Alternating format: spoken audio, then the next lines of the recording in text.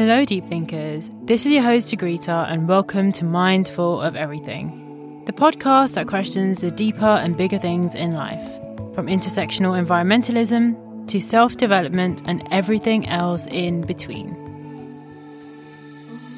Today's episode discusses the feasibility of the zero waste concept, through giving examples of its application and emphasising on the need for our systems to be decolonised so that we can shift away from the imperialistic linear economy and re-enter the circular economy, which will benefit the planet as a whole.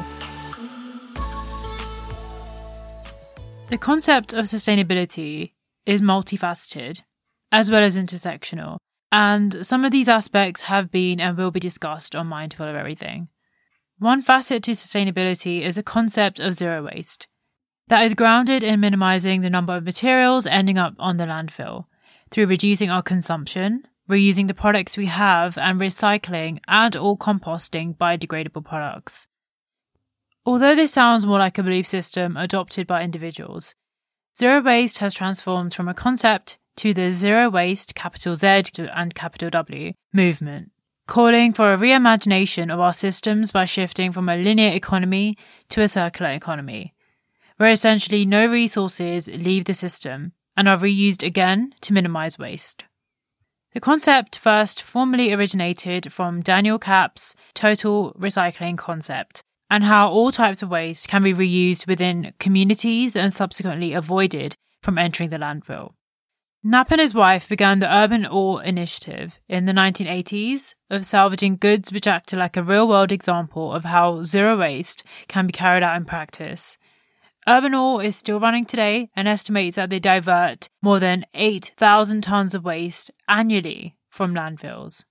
From the 1990s onward, the zero waste concept began gaining momentum, with a surge of individuals and organisations beginning to set out a zero waste framework. For example, in 2001, the first ever Zero Waste International Alliance Summit was proposed, and by 2003, more than 300 representatives across the globe attended the third summit in San Francisco. In the 2010s, the movement had become mainstream. Bea Johnson is credited for beginning the zero waste lifestyle movement with her family and sharing her personal journey achieving minimal waste that millions of people around the world began to follow and really engage in the discourse around waste reduction in their own homes. In 2012, Lauren Singer began the trash jar movement by restricting her non-recyclable waste to a single jar over 4 years, and this led to a whole wave of millennials participating in the trend. And now we're seeing individuals and environmental organisations constantly challenging businesses to cut down their plastic waste, with many companies already undergoing a radical reformation to become plastic-free in terms of their packaging and using alternatives to plastic. The last few decades has really been momentous for zero waste. However, most people tend to forget that zero waste is most definitely not a contemporary practice, and it isn't really something that we should be proud of, but rather be worried that we have abandoned such an environmentally friendly and socially just ancient practice. Within the hunter-gatherer phase of human development, waste essentially didn't exist, synonymous to animals living out in the wild. Any materials that we didn't use were of natural origin and would have decayed, decomposed, consumed by another animal, organism, essentially recycled back into the environment. Even when we began to build developments and civilizations began to become established, zero waste was a practice through effective waste management. One of the most famous examples of this was the Aztec Empire Tenochtitlan, which is in modern-day Mexico City. The empire would recycle all of their waste and reuse whatever they could for a population of 200,000. Even human waste was used as a fertilizer, along with food and animal waste, or within fabric dyes. And any materials that couldn't be reused but were combustible were combusted to act like streetlights. There is also no historic record of Aztec garbage dumps. So the Aztecs had a deep understanding of waste and its impact on the environment and livelihoods, especially the air, water and land pollution that excrement and organic waste can produce. In fact, there were severe sanctions, even death penalties, for those that polluted or were wasteful, especially those from wealthy households. I think this is a stark contrast to contemporary society, where the wealthy are essentially immune to sanctions for infringement of environmental laws, and the less financially stable are having to pay the consequences of their wasteful actions.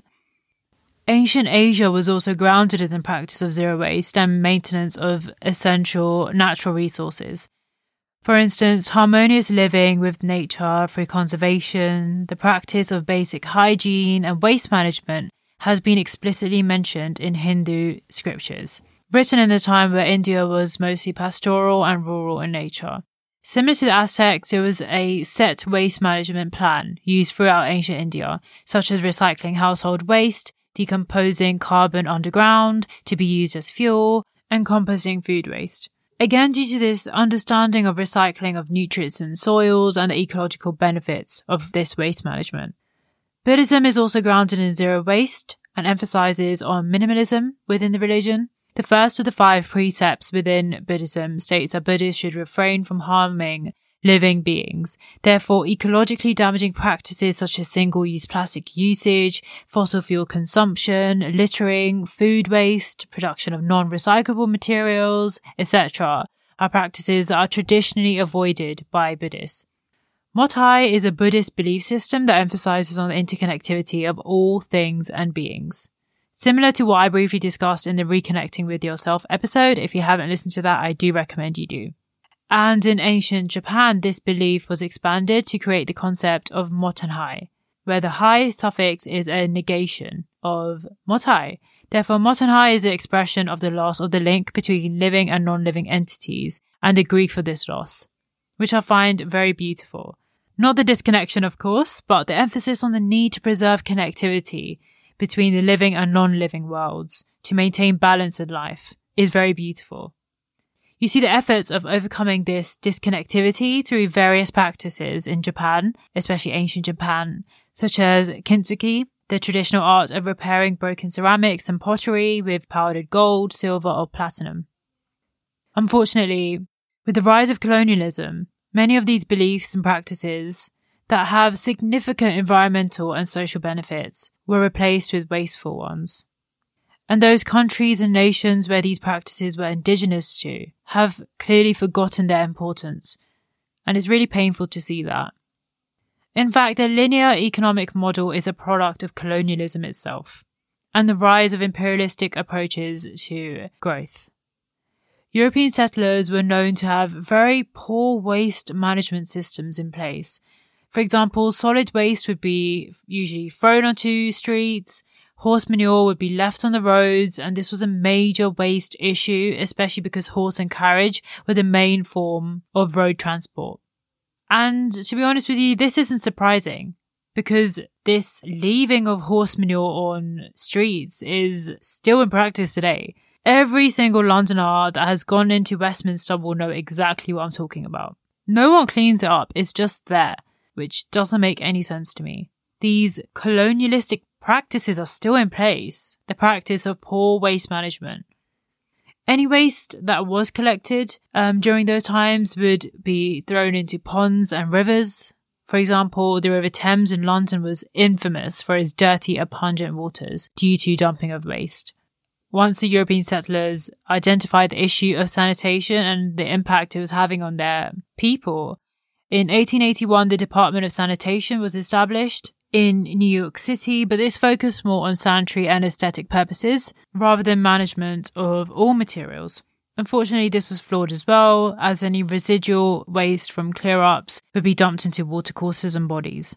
Imperialism driven by capitalism also brought with it the invention of plastic in 1907, increased usage of natural resources such as fossil fuels, wood, metals, ivory. The increased usage of artificial fertilizers and the production of these materials boomed during World War II, especially after the success of the Industrial Revolution.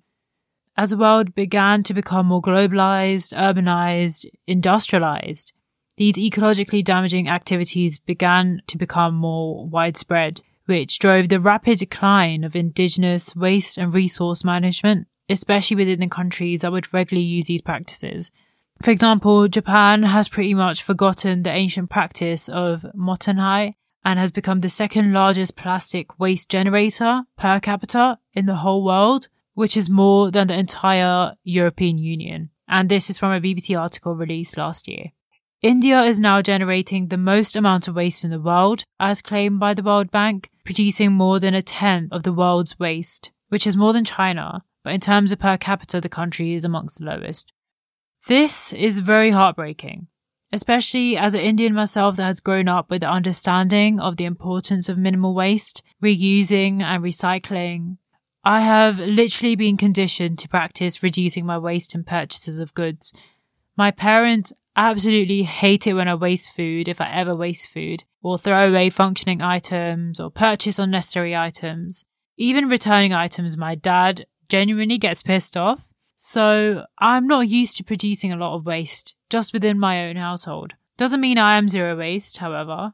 When I hear about the waste crisis in India and in countries that have had histories where zero waste was a foundation for functionality of those civilizations, it really hurts to see the mess that we've gotten ourselves into. Just because we want to become as developed as Western nations have had a horrific history of waste management and resource management. But of course, it's important to acknowledge that ancient practices were successful within the ancient context.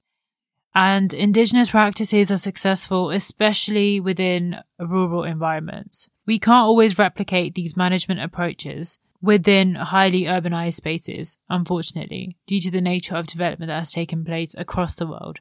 Therefore, in order to achieve or be close enough to achieving a zero-waste society, our approaches need to be radical so that we can swiftly exit the linear economy and enter a circular one. Because dismantling such an ancient system that is embedded into society now will require firm actions for long-term change. Although it seems impossible, and I admit I too saw it as impossible, a lot of people believe if we could achieve it back then we can achieve it now, especially since we have the relevant technologies, resources and funding to make it possible, particularly developed regions. Academics at the Imperial College London have set out 5 radical ways in which we can move closer to a zero-waste society that I think all believers and practitioners of zero waste will use as their reasoning for the strong potential of the concept. I have put the article on my website, so do check that out in your own time. So the first way that the academics set out is that we need to only make products and materials that can be recycled. The fundamental goal of zero waste is entering a circular economy. Therefore, a zero-waste society will only be using recycled materials and recycling existing materials, and not producing virgin ones. What I really liked about the Imperial article was that it really acknowledged the importance of developed regions to implement these changes first, especially because they have the necessary tools to make it happen. Yet they continuously choose not to prioritize waste management. For example, the UK exports 611,000 tons of plastic packaging to other countries such as Malaysia and Indonesia. And these countries already have their own ocean plastic pollution problems. So when the UK sends their plastic waste to these countries, they are going to be managing that waste in environmentally damaging ways, such as incineration or dumping it into landfills. So until we don't hold wealthy nations accountable for failing to manage their own waste and failing to set examples for other countries, there is no way that we can support sustainable waste management in developing regions. It's morally incorrect. But this really requires an improved governance and stricter sanctions for businesses that fail to comply to waste restrictions. The second way is adoption of a design for disassembly model, where every new product needs to be designed in a way that it can be easily separated and its constituent materials can be reused, recycled, or the product can be repaired. And this includes complex electronic devices such as computers, phones, and batteries.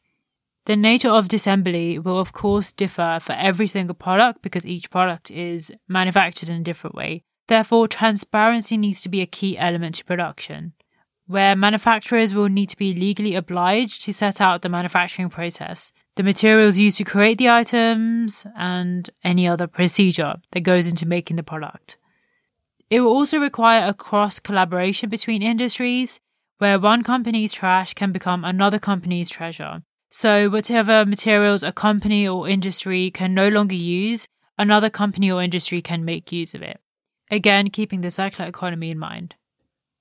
But companies really need to be informed of the benefits of such exchange. Therefore, incorporation of academics and researchers is very important so that this knowledge can be spread further, as well as the support of governments. The third radical way is the need to break our collective dependency on rare metals. With the current ban on production of new petrol and diesel cars by 2030 in the UK, the demand of electrical vehicles has naturally increased, particularly due to the increasing concern over particular air pollution that is produced from petrol and diesel vehicles.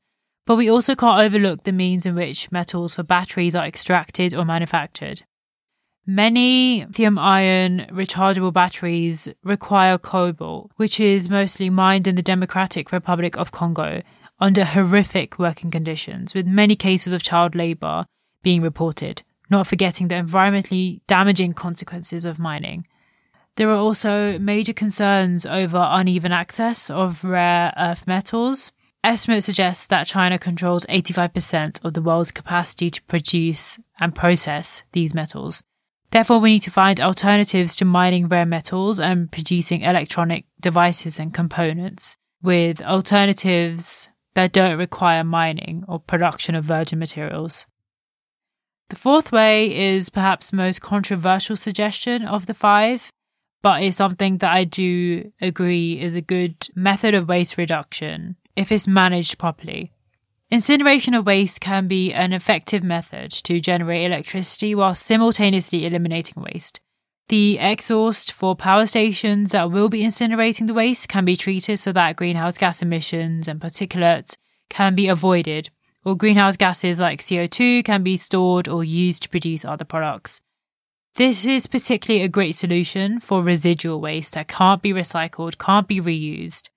And this is even more useful if the majority of our materials that we use are plant-based, specifically cellulose-based, so that materials aren't produced from fossil fuels. But again, this solution needs to be explored more within the scientific field to avoid unintended side effects, especially leakage of greenhouse gases. And the last one is probably the most obvious, which I have been emphasizing in the previous actions, and this is improved governance, government action, and collective responsibility, which is essential for us to progress towards zero waste. Time and time again, we have seen the capabilities of governments acting rapidly to challenges, especially during the COVID-19 pandemic, and we have seen a massive change in collective behaviours of the public in terms of environmental and social sustainability. And whilst technologies are still being developed that catalyse our efforts for zero waste, governments can undertake a wide range of actions to start on the journey of zero waste. For example, the UK government can support the waste management of developing regions. This isn't just applicable to the UK government, this is for every single wealthy nation. But because the Imperial article is based in the UK, within the UK context, I am mentioning the UK. So the UK government can support the waste management of developing regions. They can also ban the export of materials for recycling and take on full responsibility to manage their own waste. They can phase out manufacture and sale of single-use plastics. So Germany has planned to do this by July of this year. They can phase out composite packaging such as coffee cups and Tetra Pak. They can also implement a right to repair policy for electronics to reduce the number of electronics being thrown away. They can also separate collection of textile, food, garden and residual waste with better access to recycling facilities through raising awareness campaigns, for example, and also distribution of recycling information and resources.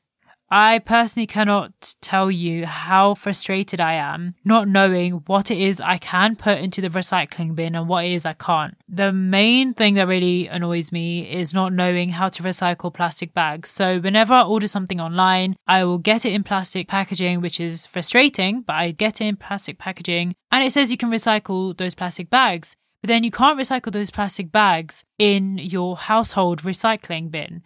And then whenever I try to search where to actually recycle these plastic bags and not throw them into my normal bin, I just don't get a proper answer. there will be a place saying, oh, you can recycle it here, but when you go there with all these bags, you don't find that facility, which is really frustrating because you don't want to be putting these plastic bags in the bin, but you have no other choice because information is just not given to the public of how we can actually recycle and manage our own waste. So if there is a clear separation of collection of different types of waste, that will really help the public better understand how they can manage their waste, and also see how the government is managing everybody's waste. And the final thing that the UK government, any other government in developed regions especially, is recycling at least a half of all end-of-life batteries by 2030. Zero waste is definitely achievable. I used to think it wasn't, but looking at the variety of options available and the science we have at hand to aid us, it's attainable. However, as I mentioned before, I accept that reforming a wasteful production model that's prevalent in so many countries will not happen overnight, over a few months, and sadly not even over a couple of years. There are risk factors that need to be considered and risk management strategies that need to be implemented to prevent occurrence of serious side effects. But, as the Imperial Academic article mentioned, if we have the technologies for extraterrestrial exploration, we must have the technologies to restore the imbalance on Earth that we humans have created. And we seriously don't need any groundbreaking inventions. We need better governance where zero waste is prioritized so that the environment and society benefit. We aren't going to revert back to subsistence or even commercial farming anytime soon. Those living in urban regions, particularly in developed nations, are too dependent on the urban lifestyle. And I'm one of those people. No matter how harmful this lifestyle can get, I, along with many city dwellers, are used to it.